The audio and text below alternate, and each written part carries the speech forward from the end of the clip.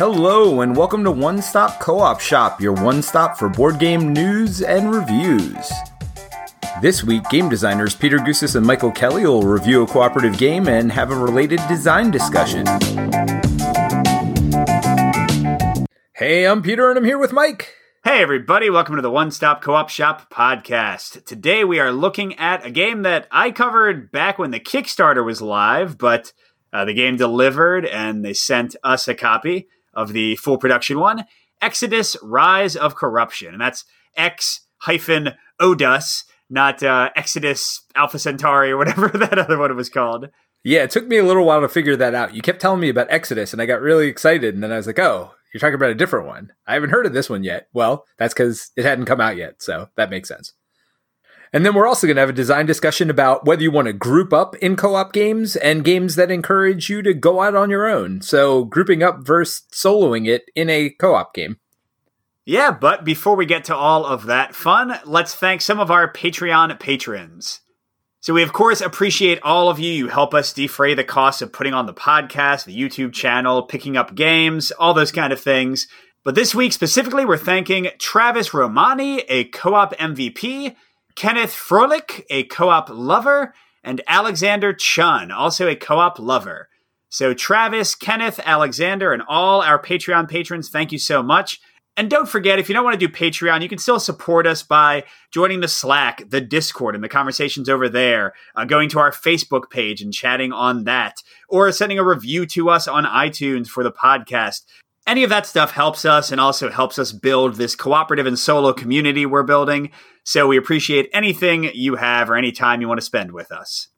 Yeah, and I'm going to do a special shout out to iTunes because it's been a while since we've had an iTunes review. I know they make it hard now to do, especially if you're not an iTunes user, but anybody who doesn't mind, this is a one-time shout out. I haven't done this in 3 years, I don't think. So yeah, if you get a chance, please go to iTunes. It helps our visibility there and it helps people find the podcast. So please, if you get a chance, review us on iTunes.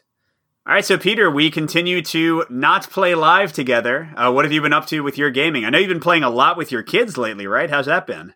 Yeah, no, it's been great. And I'm playing some all-time favorites. So I've started bribing my kids. So my kids have gotten into video games and they're like, Daddy, I want to show you this video game. Daddy, I want to show you this video game. I'm like, you know what? I will play your video game with you, but you have to play a board game of my choice with me. And so I have definitely been bribing them, but it's been working. And I got in 2 games of Gaia Project, one with each child. I got in Nations with Nick. So I'm definitely getting in some of my favorite, like 4X games, some games that sometimes take a little bit longer, a little bit more commitment, but games I just been jonesing to play. So it's been great. That's great, man. And I've also been playing with my family a bit more than usual. And it's pretty much been all escape room games. So Peter let me borrow the most recent Unlock release and some of the most recent Deckscape. So I played through those with a mix of my older son, who's 7, and my wife, and we love those. I just played with my son, one I got a review copy of that by the time this airs might already have my video up. And that's, what was it called? Escape Plan? Or no, Break-In. Break-In is the series. I think this is the first one they've released, but they have 2 more coming. Break-In Alcatraz, it's like a big box, and you slowly peel it back and reveal like new layers of the puzzle, and it's all kind of 3D, so that was pretty cool. And then another one I'm covering probably a week or so after this podcast airs. My son loved Escape the Dark Castle, and that's actually a funny story because... Which is not an escape room, by the way, for anybody who doesn't know. Yeah, that is funny. They only gave it the word escape actually in the title. My son loved Escape the Dark Castle, and then I stupidly traded it away or sold it or gave it away, I forget which, in a Shelf Life episode. And then he got really bummed out, and I commented that he was so bummed out. And then one of our listeners sent me the game again. So I got the game back to play with my son, and he just loves it. So we got Escape the Dark Sector, which is coming out in mid-September, I think, or delivering to backers. They sent us a review copy. And man, I love it. It's sci-fi instead of fantasy. So some people might like the themes differently.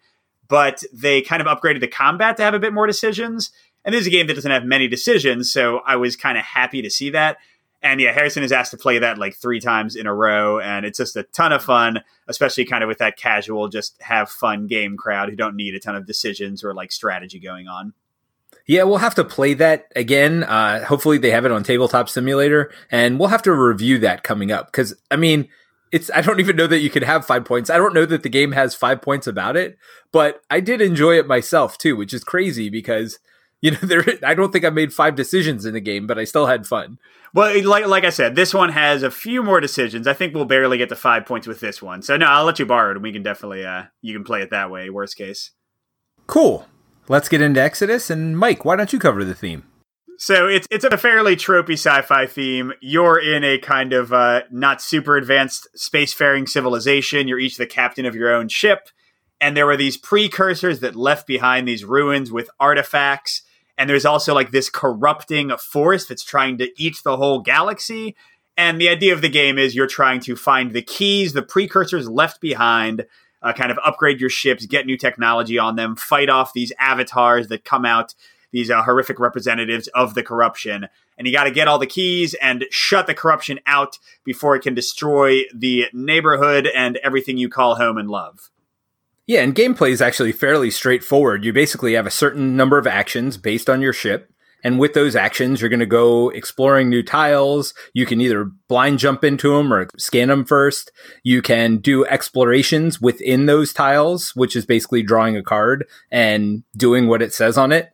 You can fight enemies if you're in the same space as them. You could try to avoid them. But basically, you're going around and you're trying to find these locations that have the keys. You're trying to gather all of the keys. It's either 3 in a 3-player game or 4 in a 4-player game. Gather all the keys, take them to the final location, place them all there. So that takes another action to place them there. And do this all before the ancients that are running around the board, these big ancient ships, come and destroy you. And at the end of the game, if you got all 4 keys on the final space and the ancients don't blow up your ships there, then you win.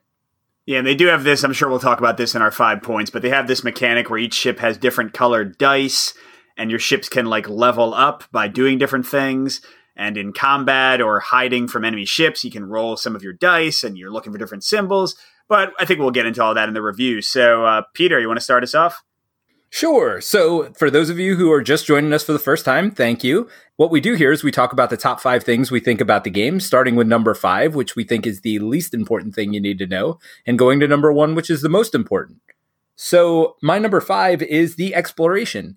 So there are basically 2 different types of exploration in the game. Number 1 is you're exploring different tiles, and you have friendly tiles and you have enemy tiles. And the way they set up the game at the beginning of the game, you're going to take a stacks of 6 tiles and you're going to shuffle them together, and you have like 5 or 6 stacks depending on the number of players in the game, and you stack them on top of each other. Well, in that bottom stack of 6 tiles is this final location that you're trying to close off where you have to put all the keys. So you're going to have to explore most of the tiles in the game. So that's one way you do exploration in the game. And the other way you're exploring is there are these little symbols on some of the spaces that let you explore that space. And you can only do it once in the game. So you put a cube on there to mark that it's unexplored. You take it off once you've explored it. And basically you're drawing a card. Some of these cards are good, some are bad. And this is a little bit of a mixed one for me.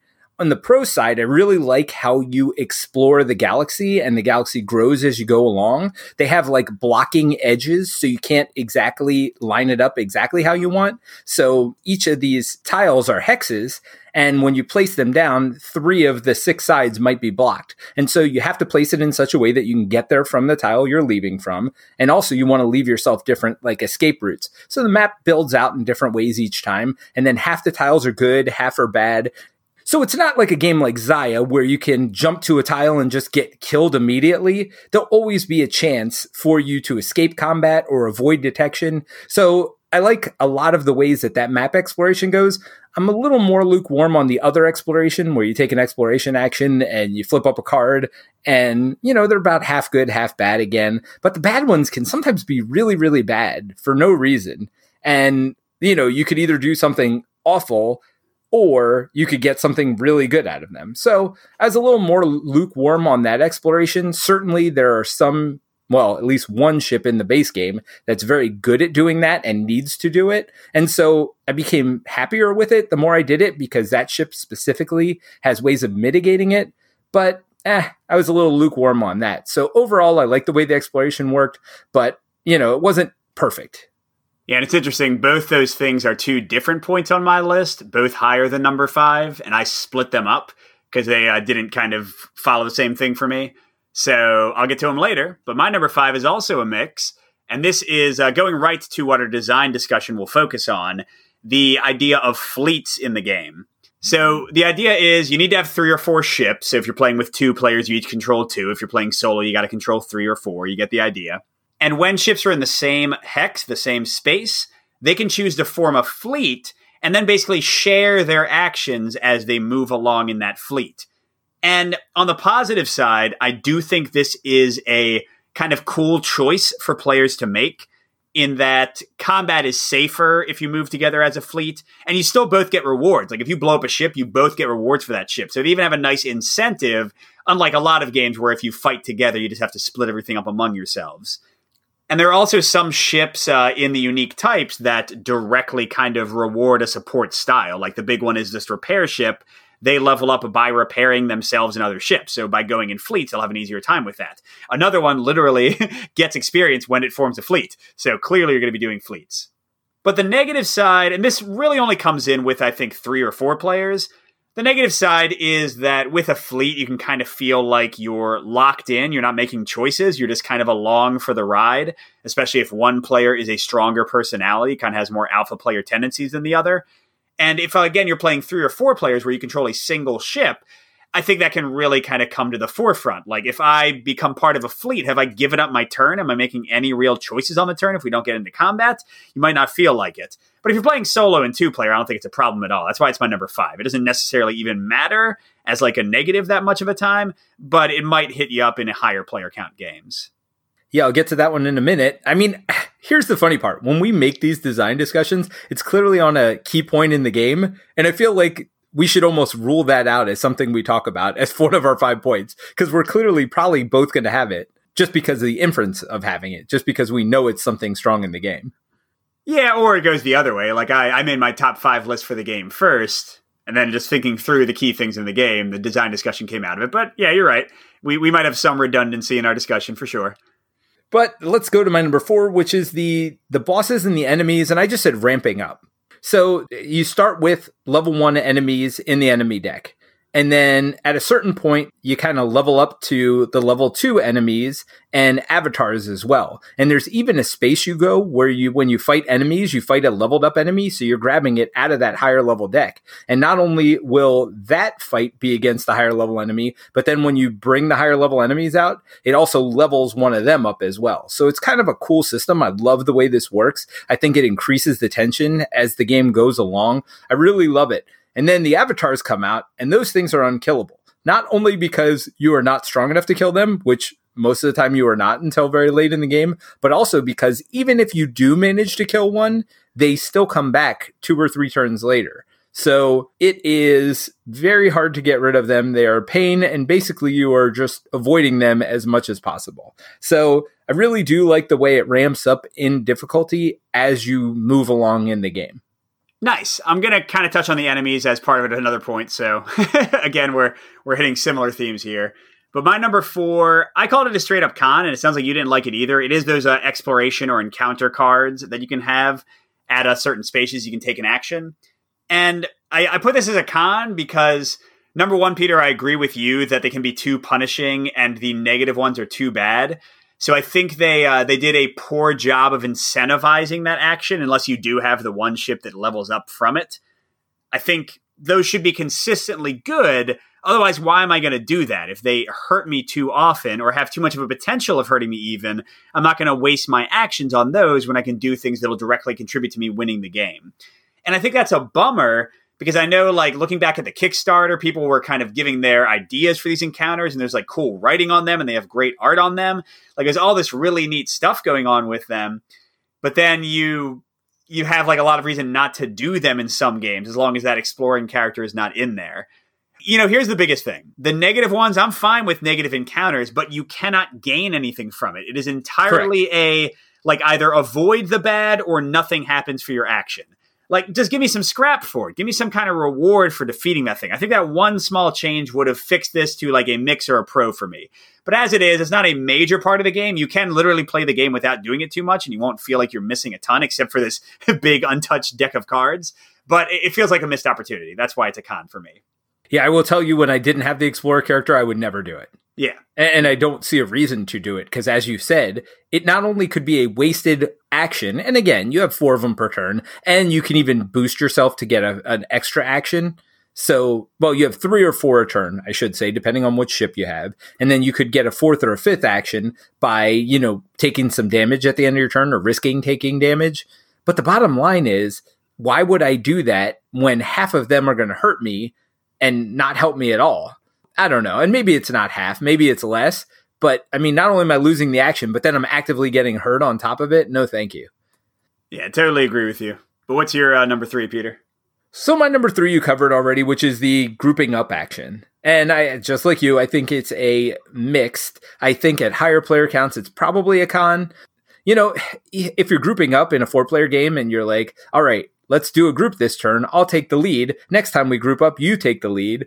Or you discuss it. Or literally, like, I'll do one action and you do the next. But some of the actions are like moving and the others are like healing. I don't know.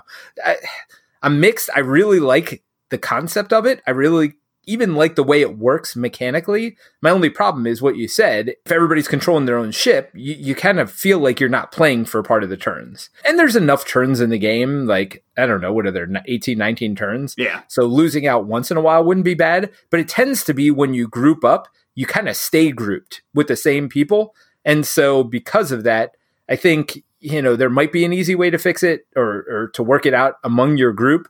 But just realize that, you're not going to be in control of all your actions potentially if you do group up a lot. Yeah, and I think I think you're right, Peter. It comes down a lot to kind of your group. Again, 1 to 2 players, it should be fine in any case. But with 3 to 4, if you're the kind of group that doesn't mind doing things together, then it might be fine for you.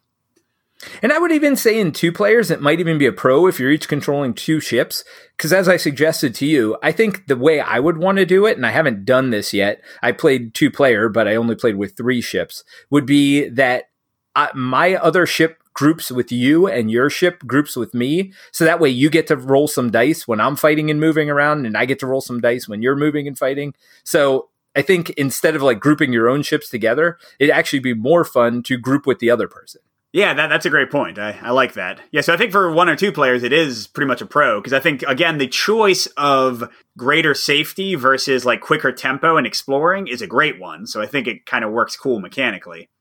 Yep. And I mean, the other thing, just so we don't make this seem too bad, is it's not like your 4 actions take very long. I mean, fighting is the longest part of it. But even then, it's just kind of rolling dice over and over again. But I mean, for most part, you're like, moving a tile, you like flip a tile, place it down, and move your ships there. So it's not like it's not like this big long set of actions that you're missing out on. Even if you the choices are interesting, but the actions don't take very long, I guess.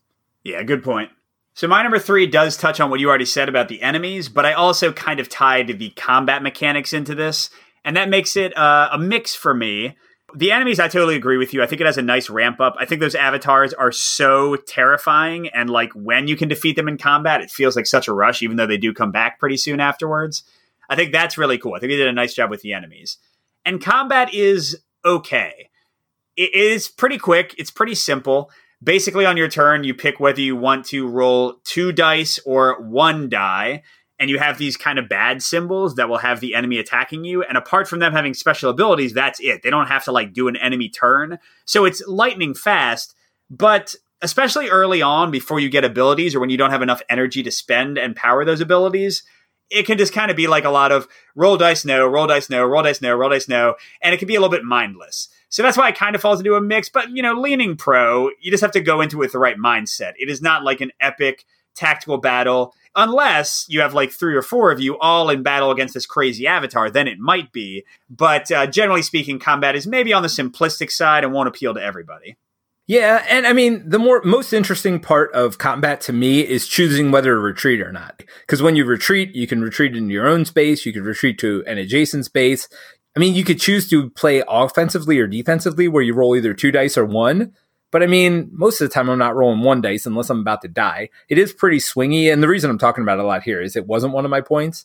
There is a lot of luck to it, but I really enjoyed it for how fast it was. I mean, bottom line is you're not rolling your attack dice, their attack dice. You literally roll your 2 dice, and your dice will tell you everything. It tells you whether you get hit, it tells you whether they get hit, it tells you whether you get a critical hit against you, meaning you roll 2 hits against yourself and then you'll take a damage card. So I love how fast it is, and I do love how a lot of the ships have something to mitigate that dice. You can spend energy and use some of your powers to mitigate the combat. Yeah, good call. All right, so you're number 2, Peter. My number 2 is the ships themselves. And actually, it probably could have been my number 1. I mean, this reminds me a lot of something like Spirit Island, where every spirit is different. And I just like exploring the different spirits. Not only is each ship unique in its dice that it rolls, it's also unique in the upgrades that it gets and how it gets those experience and levels up. And when we talk about gaining experience, you only need 2 points of experience to level up. And usually you get an experience for things like exploring with the one ship, or rolling a certain number of hits with another ship, or, forming a group with another ship. So a lot of times you are going to get those experience pretty quickly. You might get 1 or 2 a turn even. So you're going to level up pretty quickly. And I just found it interesting how that all works. I love the uniqueness of the ships. This is probably my favorite part of the game. The number 1 pro for me is just how different those ships feel. Although I guess the only con to it would be I'm not exactly sure that there's a million paths for each ship. I think once you explore them, unlike something like Spirit Island, where you have a lot of ways to explore it, I think once you explore them here, you only need a couple games to kind of get the most out of them and kind of see how you feel about them. Yep, that's my number 2 as well, and I agree with everything you said. It does definitely lean very pro for me, because the other thing I'll add in that I don't think you mentioned is they do have these item cards you can gain. They're not as impactful, and they often aren't as consistently usable as your ship's abilities, but it does add even a little bit more differentiation from game to game. Now, the thing is, you don't get a ton of them, and that's partially because they are often gained by the exploration cards. We already said there's some issues with how much you want to do that. Maybe there's some groupthink at work here. I don't know. But yeah, I really like it. It was fighting for number 1, but something else won out over it. But I do really like the ships. And even though there's not a ton of them in the game, I do think they play a little differently based on who's in the game. So like the one that groups up with other people is going to be very different if you have like a combat heavy ship grouped up with them versus like the exploring heavy ship. So I kind of like how that all plays out, and how even if you've played with a ship before, putting on a new team will change the way it functions a bit. And I think might even push you to try out different abilities. Although I agree with Peter, there are kind of maybe ideal trees. That ideal tree might be different based on the composition of your team. Yeah, and I agree with that, and I didn't mention it, but I explored with some combat heavy builds. I explored with some exploring heavy builds, so I do like how that works a lot. So even though the ships themselves may get samey, I think the combination of ships is cool. All right, so my number 1 is probably going to be different from yours, actually. My number 1 is the end game. And it kind of will tie into what I think you're going to say, and if not, then I'll put it in my final thoughts. But for me, the end game, it's kind of a cool puzzle in certain ways, but it's a big letdown in other ways. So the big thing is these avatar ships, right? Depending on the number of players, you're going to have a different number of avatars out trying to stop you at the end of the game. So I really like how you get to the end of the game. I like that you're getting these keys, you put them all on the final portal, and then everybody comes and attacks you. Basically, it turns immediately over. The avatars come and try to stop you. And if they stop you, great. And if not, then you win the game. But I don't like how gamey some of the things are, where if you put somebody between you and the avatar, it'll stop the avatar. I mean, I guess thematically it's kind of cool, but there's also some other gaminess with the avatars that kind of lead up to the end game. The number of turns in the game isn't set, because every time you flee away from an avatar, you add a turn. So there are ways, though, to flee and just hide in your system, and then you don't increase the turn limit. So there's a little gaminess with the avatars and the end game as well, where you're really just doing some things to block them. But when the end game hits, it's really cool. If you get one avatar in there and you got 2 or 3 ships fighting against it, that end fight can be really cool. But mostly it's a negative for me, because it seems like a big puzzle on that last turn where you've done all this cool stuff all game. And then it's okay, if I block him here and I do this there, then I'll only get 1 avatar, but then we won't be fighting with these ships. The more I describe it, the more cool it sounds. But in actual fact, it doesn't seem as cool when you're playing it. At least to me, it didn't. Yeah, I mean, literally everything you said, except it was a total pro for me, and I never had like any of those letdown games, and it did feel like a big puzzle, but it was an exciting puzzle. But honestly, it's not just the end game, but it's kind of everything leading up to it, which is back to your number 5 and that first type of exploration. That's my number 1 for the game, because I think that's where the biggest kind of tactical choices come in, and even, I guess, strategic choices kind of game reaching. Because as Peter mentioned in the rules, you have this ability to scan from your current system and see what's next to you, which is a way to, very, very quickly explore a lot of the tiles because you need to get through all of them to get to the end. But then you can also do these blind jumps. And when you get these red spaces, I forget what they're called, but they're like the corruption spaces, the avatars can teleport from one of those to other ones. So once you see one of those, you might want to move away or try to get another one near it and then like scout in the opposite direction. So I found, it might be gaminess. I think it is gaminess, but it's also kind of the most engaging strategy I found in the game. The puzzle of how to explore and where to explore to set up that end game in the right way. Because honestly, when I won the game, I felt like I had been setting up for that win for the majority of the game, and the entire way I built the whole puzzle of the map is what contributed to that ending or not winning. So that might be why it was a more positive experience for me, because I kind of saw it from a bigger perspective. And that's definitely my favorite thing of the game, because it's what requires the most kind of thought from me and makes it feel like a more strategic, kind of fulfilling experience. Yeah, no, I can't disagree with anything you've said there. So I'll just quickly go into my final thoughts. There are 2 big things that we didn't talk about. Actually, I thought number 1 would be this for you, which is the game is super difficult, like super duper difficult. I have won one of the games I played, but that's it. So I've definitely played like 6 times. I won one of those times. So game is super duper difficult, and I feel like it's super swingy with luck too. Combat is almost all luck. The exploring, there's a lot of luck there. I did have fun with the game. Bottom line is, I enjoyed the game. I don't know how many plays are in the box. I played it 6 times, and I was like, yeah, I don't need to play it anymore. I think I would enjoy playing it, pulling it out every 2-3 months and probably playing 1 or 2 games. Unlike a game we talked about a week ago, which had, a lot of turns as well, which this game has a lot of turns. This game, the turns go real fast and the enemy turns weren't very long. So the length actually didn't bother me. What bothered me is I felt like there's limited stuff in the box. I feel like you only have 6 ships. And for me, that was the coolest part. And I wish I kind of had more to play with. So that's my final thoughts. A little bit mixed, but I certainly would play it if you get a chance to. Yeah, and I'm very similar to you. I think that the game does have somewhat limited variability. It is definitely fun. It's a nice sci-fi themed adventure game, and we don't have a ton of those. I think it's got kind of more strategy than it might seem. But you're right, it's difficult, it's swingy. One thing I really wish I had suggested to designers back when it was in the Kickstarter phase, the easy mode is super swingy in how easy it is, because you have to like see these precursor keys, and you have the chance of them being like the easy cards, but they seed in just a few of like the hardest cards.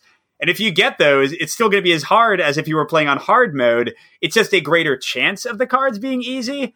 And just looking at that, I'm like, well, couldn't you have just made it automatically easy? If it's easy mode, then just make it always happen that it's easy.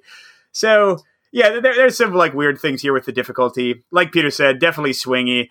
When you go for the extra action and you happen to roll 2 damage and you get a damage card on your ship and you can't repair it for a while because you're out of scrap, things can get pretty desperate pretty fast. I still really like it. Fully recommend playing it.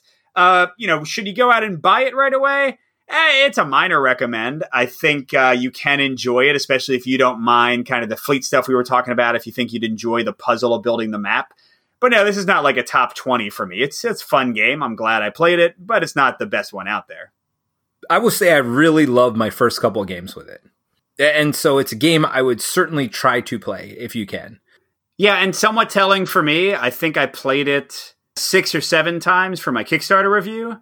And then when I got the production copy sent to us, I probably played it another 4 times, but it was markedly less exciting, which, makes sense. I think the first time you play a game, when you first get that prototype or that Kickstarter delivery, it makes sense he'd be really exciting. But certainly it faded a bit for me on plays like 9 and 10. So I think I had a similar arc to you. Cool. All right. Well, let's get into our design discussion, which is to group or not to group. That is the question. Yeah, and for me, this comes down to kind of the positives and negatives of designing your design for that. And some games have the choice. Exodus clearly has the choice with the fleet function. But I think it's interesting to start off and look at kind of how games do with each. So I'll start with an example of a game that is all grouped and might be negative or positive for it. This is one I reviewed a while back. Legends Untold. Do you remember that one, Peter, where you're kind of like building the map with these big cards? So in that one, you're always in a group. You're always exploring together. You're always fighting together. And in games like that, the positive that I would say right off the bat is constant involvement. It's not like I have to wait for you to take your turn and like go off in some other direction. It's not like you're going to have a fight that I'm not involved in because we're all together. So it's got kind of that pro going for it. And if your group likes discussing and making choices together, then it's really nice.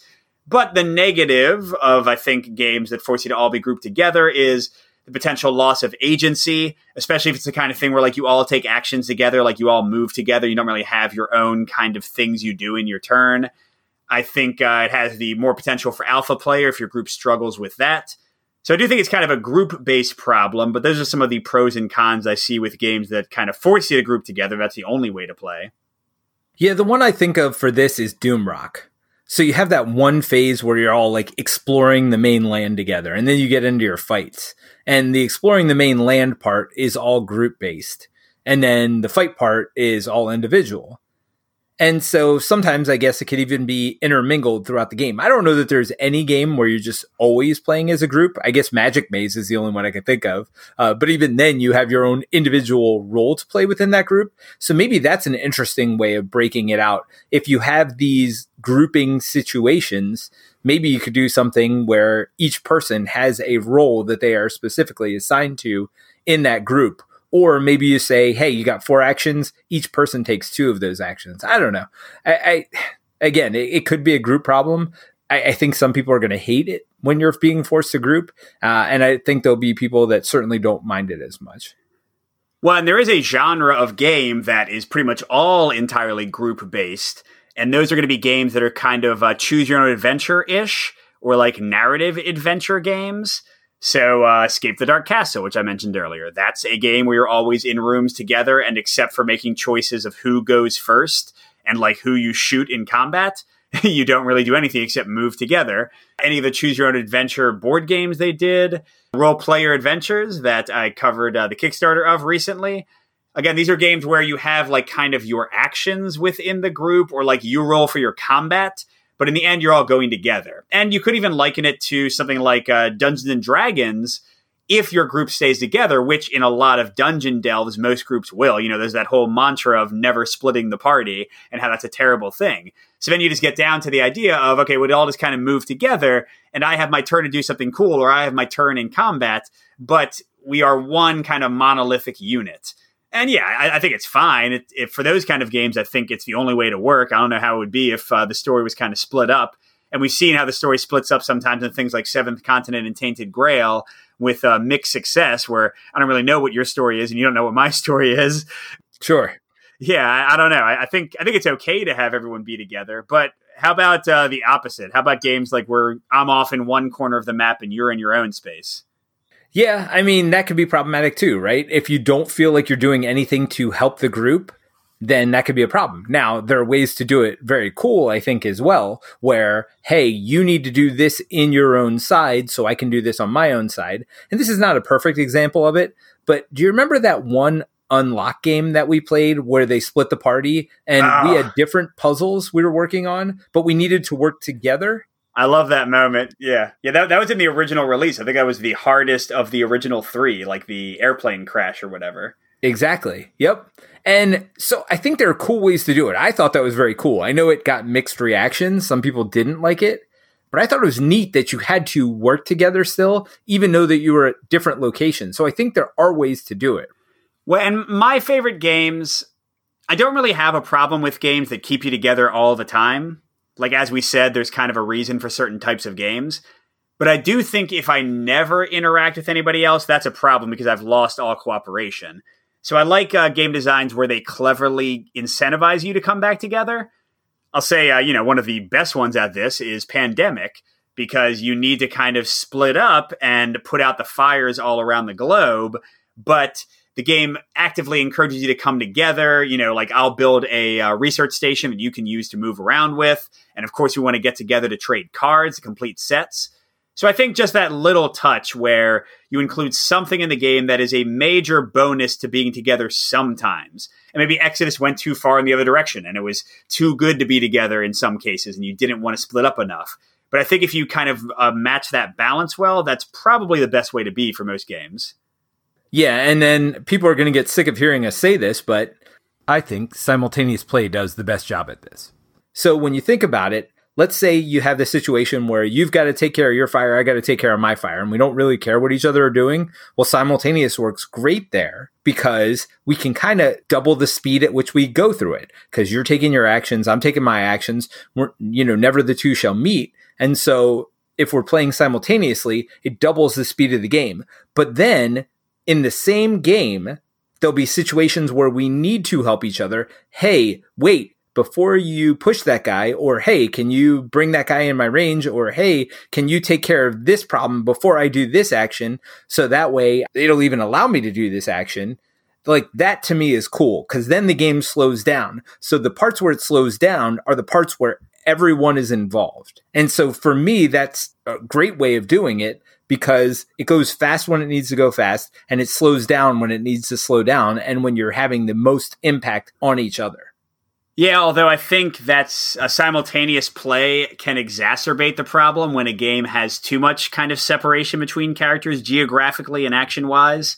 Because at least, in a game like Pandemic where it's player turn, no simultaneous at all, I'm forced to, that's a negative way of putting it, but I'm forced to be paying attention to your turn, talking to you. Maybe that'll increase alpha player. It has its own issues, but at least I am engaged in your turn in some way. Whereas, something like Spirit Island, that is simultaneous play, and it does totally what you just said. You might start off on your own island, but certainly to win, you have to pay more and more attention to each other and have interlocking and kind of cooperative action combos where I do this to set you doing up that, and it's brilliant. But if I'm playing Street Masters with a simultaneous variant, and I'm in one corner punching these guys, and you're in your corner punching the boss, I might feel like we're not even playing the same game. And then maybe there's value to not having simultaneous because at least I can watch you on your corner of the board and still appreciate what's happening on your turn. Well, it's funny because I've had this discussion with Jerry, and you guys have heard us talk about Jerry in the past. He's one of our friends. He's the other guy that we game with pretty regularly. And we were talking about Marvel Champions with this. And Marvel Champions is not simultaneous. And he feels like he doesn't really know what's going on in my turn, even though I try to very clearly show what's going on and explain what's going on, or he doesn't care. So yes, games where you have your own actions and it's not simultaneous may lead to moments where you're watching and like cheering someone on, but they also may lead to apathy and like, all right, when is your turn going to be over so I can go? So it depends how invested, I guess, you are in that cooperative element of it. Well, I guess we're kind of ranging around a bit here, but I think that might come down to the impact of your actions on my survivability or the group's survivability. You know what I mean? Sure, absolutely. Like, if it's the end of a game and you're taking a separate turn and you're on the other side of the board, if your game design is good and the tension has been built to where I'm hanging on your every action, desperately hoping you roll the right thing or you do the right thing to give me the chance to win the game on my turn, that's great. And the fact that we're not in a group, we're not even near each other, like our actions are still complementary, we're still working towards the same goal, I think that's really good game design. Whereas if I can totally tune out your turn, and I don't know, maybe it's not even about the end game and the victory conditions, because clearly Marvel Champions has a cooperative victory condition where you both have to punch this villain to death. But maybe it's more about the obtuseness of your turn. Like you might be on the other side of the map, but if I can pretty easily tell what you're doing and see the exciting bits of it, that's great. But if you're going through like a hand of Marvel Champions cards and paying for all these things, and that effect leads to this effect, and I just kind of get confused because I have my own cards in hand to worry about. Maybe that type of game, you have this feeling of being separated. Clearly, Marvel Champions, it's not like I'm across a board from you, but maybe there's a separation, like a cognitive separation of me fully comprehending what's going on in your turn and appreciating it in a way that lets me still be invested. So you haven't played Marvel Champions as much as I have, and honestly, I haven't played Marvel Champions co-op as much as I played it solo. But let me ask you about games that you have played a lot, which are Arkham LCG and Lord of the Rings LCG. How do you feel on other players' turns there? Because again, you're taking your own separate turn, your own separate action, and that's a little different than what we're talking about here. But do you feel invested in those actions that other people are taking, or do you feel like you don't really care? I definitely feel more invested in Arkham for two main reasons, I think. Number one, I know it better, so I'm like really in the headspace of those cards. I've kept up with every release, so I kind of get a feel for what you're doing on your turn. But also because Arkham is basically a board game, whereas Lord of the Rings and Marvel Champions are clearly card games with no kind of like physical locations you're moving through. I mean, Lord of the Rings kind of has a bit of a location system, but it's not really like a major thing. For Arkham, like I feel like we actually have this ebb and flow of like, I'm going to go off, but if you get too far away from the group, you're going to put yourself in danger. And then my Guardian character might come over to kill that monster that's threatening you. So I think that one does hit the ebb and flow of characters moving around well. Lord of the Rings, I don't know the game as well. I get confused with what you're doing, especially if I'm playing with somebody like Colin or Steve, where they have like these really intense decks they've built that I don't fully comprehend yet. And also it doesn't have kind of that tactile feel. It's more like Marvel Champions, where you just play out your turn and you're not anywhere in a space. My ability to help you or not is entirely dependent on the cards I have in my hand and the way I built my deck, because I might not have a support-based deck. I might not have sentinels and range units that can help you anyway. So, you know, I don't really feel like I have much to do on your turn, even though clearly your success or failure is going to influence whether we win or lose. And that's not against Lord of the Rings. I had an amazing time playing it with Colin, for example, in the dragon scenario we've filmed a while back. But I was still kind of waiting for my turn and just enjoying playing with Colin because he's a great guy. Whereas Arkham, I'm actively engaged in the turns more so. Well, and I think that's interesting. I think it is harder to make grouping a thing in card games versus where there's a board involved. Now, one game that breaks this rule is a game we've both played a lot lately, and we played it a lot even during the second co-op con we've had, and I'm sure we'll have a third one. So if you guys are interested in that, definitely join the Slack. But the second co-op con, I know we played a lot of Greyport. And that is a card game where you have to group up because basically you're active on every player's turn and you have limited things you can do even on your own turn. So for me, you're kind of taking a group turn there because there's a lot of, hey, I can do this. Can you do this? And everybody kind of does assume their own role there in trying to kind of play out this little puzzle that's going on. Yeah, and I mean, I love that one. I keep on forgetting how great that game is, and then I play it, I'm like, this game is fantastic. I wish it had found more success and gotten more kind of notoriety and gotten more expansions. But yeah, it's so good. But, you know, that's another one where the same thing could be bad for a certain group if there's too much alpha player and, like, people telling each other, like, what kind of cards to play and all that kind of stuff. But I think it's great, and I think at the co-op con is the first time I had played it in with 5 players in, years. And that was a blast. I was like, oh my gosh, the resource management puzzle of like who I help out on this turn, but then I can't help out this other player at all on their turn. Yeah, it did give it a tactile feel. It's not like board-based in that case, but it's kind of like turn-based. You know, like if I'm really far in this person's area, then I can't help out that person because I don't have the resources left to get to their area and play cards for them. So yeah, good example. So is it the same thing to have, I mean, because we've certainly talked about integrated turns versus everyone having their own turn. I feel like this is a little bit part of that, right? If you have integrated turns, I think it's easier to get that grouping up feel. And I know that's not exactly where we started with this conversation. Whereas if you have separate turns, I kind of feel like I'm doing my own thing, even if I'm doing something for the greater good of the group. You know what I mean?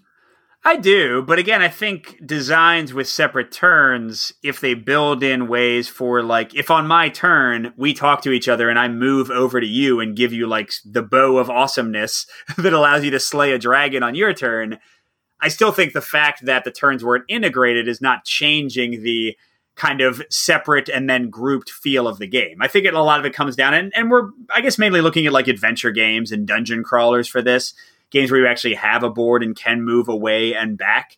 The game design will bear out that cooperation or not, make you feel like you're together or make you feel like you're not together, even if I've walked across the continent away from you.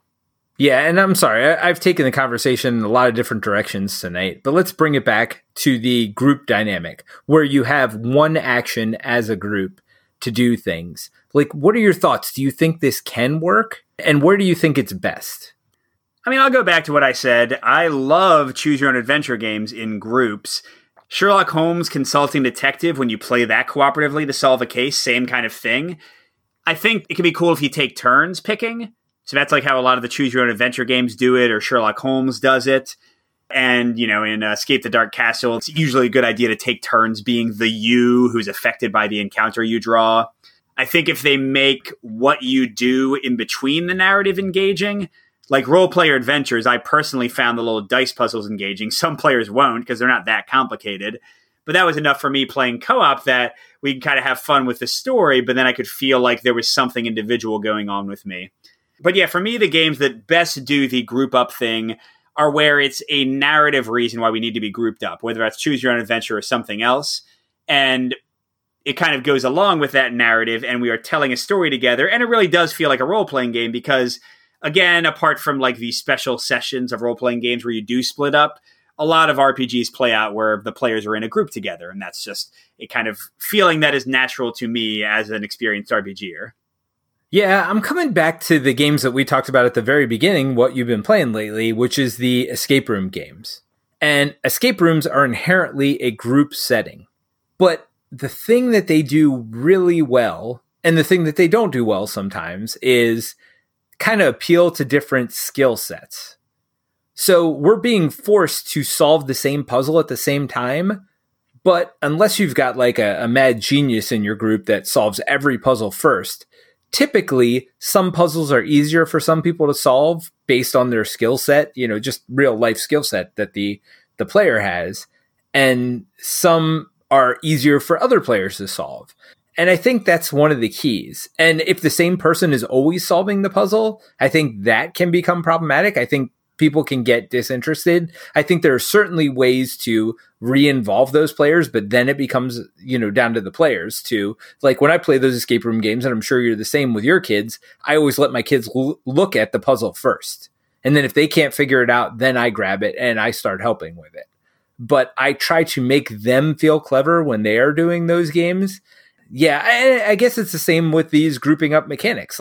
Yeah, if I'm going to play a game that has this group mechanics, a lot of times I'll let my kids choose, and maybe I'll take one of the actions of the four, something like that. So I think there has to be a way to make sure everybody feels involved. And I think Exodus can do this just because you're not forced to group up, first of all. And second of all, you can say this turn you control it, next turn I control it. So the group dynamic can do it. But I think there needs to be a way to make people feel like active participant and not just someone who's clinging on to the group. Yeah, and I'll end with a point about escape room games too, a series that I think we might cover sometime in the future, but I know Peter's a big fan of, and that's Deckscape. Kind of more so than the other ones, they have these different colored decks, and it makes sense for like one player to be looking at the yellow card while another player is looking at the green card. And the Deckscapes don't always do this, but the ones I like the best do. Your solution will depend on something from my card, which encourages this kind of cooperative discussion, sharing of information, us passing the decks back and forth between each other. And again, in card-based form, it almost models that adventure game idea of, I'm going to go away for a little while, but then I'm going to come back and cooperate. Then I'm going to go away again, go into my own corner, do my own actions, and then come back and cooperate. So even though I still think Unlock is my favorite, and they've done it in their own way, like the airplane example you gave, I think Deckscape sort of has built into their structure a bit more of that separate and then cooperating style of gameplay. Well, don't give away too much because you got me excited. I do want to do a Deckscape review, so that'll probably be coming soon. So don't give up too much on your thoughts on all the escape room games because I feel like that's probably coming up in our next couple episodes. All right, well, I'll leave it there then. So, everyone, thank you so much. Check out Exodus: Rise of Corruption. It's a fun one, not a huge, like you must play recommend from either of us, but we definitely enjoyed it. And yeah, check out some games that have group mechanics and split up play, and let us know what you think is the best of each. You can jump on Slack, Discord, leave us a comment on SoundCloud or any cloud or wherever we have our podcast. It's in a bunch of places. All right. So everyone have a great time this week and in the coming weeks. Stay safe, stay healthy, and thank you so much for joining us for another conversation on the One Stop Co-op Shop podcast. Bye. Thanks for listening to another episode of the One Stop Co-op Shop podcast. Please check out our YouTube channel at One Stop Co-op Shop. If you want to reach out to us, the best place to talk to us all is on the Slack. See the show notes for details. Also, you can support us on Patreon. Check out patreon.com/onestop. Thanks for listening, and we'll see you all next week with another Top 5 list. And then we'll also have a design discussion on... What the hell did I say? And now they've left behind these ruins. They're not ruins, they're runes. Dang it! They're spelled ruins. Oh no, then they're ruins. They're ruins where the artifacts are, dude. Yes, they are ruins. Oh. Alright, so they've left... Gosh darn it. F this theme. Stack of tiles, and you kind of have to get to the bottom, because in the bottom 3 is like the final gate that you have to put it in. You have to put it in a gate, Peter? Wait, what? You have to put it in a gate? Don't you put it in a gate? What are those things called? I mean, I just don't want you to put it in anywhere. You got to put the keys in something. No, you're right. Hey, Mike. Yeah. I like things with X in them. That disturbs me. What is X? X-Men. They're cool. X-rays. You like X-rays? I love seeing my bones.